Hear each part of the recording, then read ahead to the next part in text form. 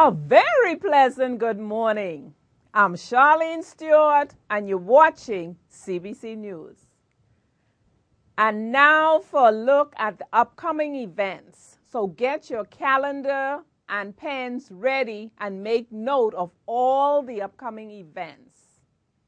Join us this evening at 6:30 p.m. for the Christmas musical Choices. Tomorrow, Monday, December 17th at 7 p.m., the live nativity and drama. Sunday, December 23rd at 6:30 p.m., the candlelight service. Tuesday, December 25th at 11 a.m., the birthday party for Jesus.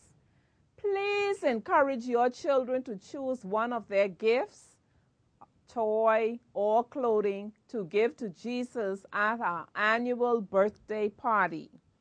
These gifts will be given out to the children of AIDS victims.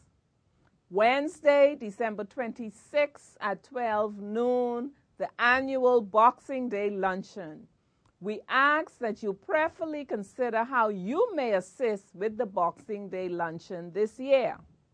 Sign up today to register your contribution to this event. Deadline for sign up is today. Please see the flyer in your bulletin. Monday, December 31st at 10:30 p.m., the Watch Night service. Please note there will be no evening service on December 30th. Friday, January 25th, through Sunday, January 27, 2013, Ignition's Winter Retreat. Deadline to sign up for this event is January 20th. Sign-up forms are available in the door folder of the Youth Pastor's Office. Friday, February 1st through Sunday, February 3rd, 2013, the Men's Retreat to Camp Bahamas. Space is still available. See Errol Farquharson to register. And now for a Selah moment taken from Psalm 95, verses 1 to 3. Come, let us sing to the Lord. Let us shout joyfully to the rock of our salvation. Let us come to him with thanksgiving.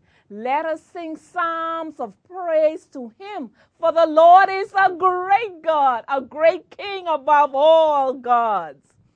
Be sure to see your bulletins for more information or for any announcements we may have missed.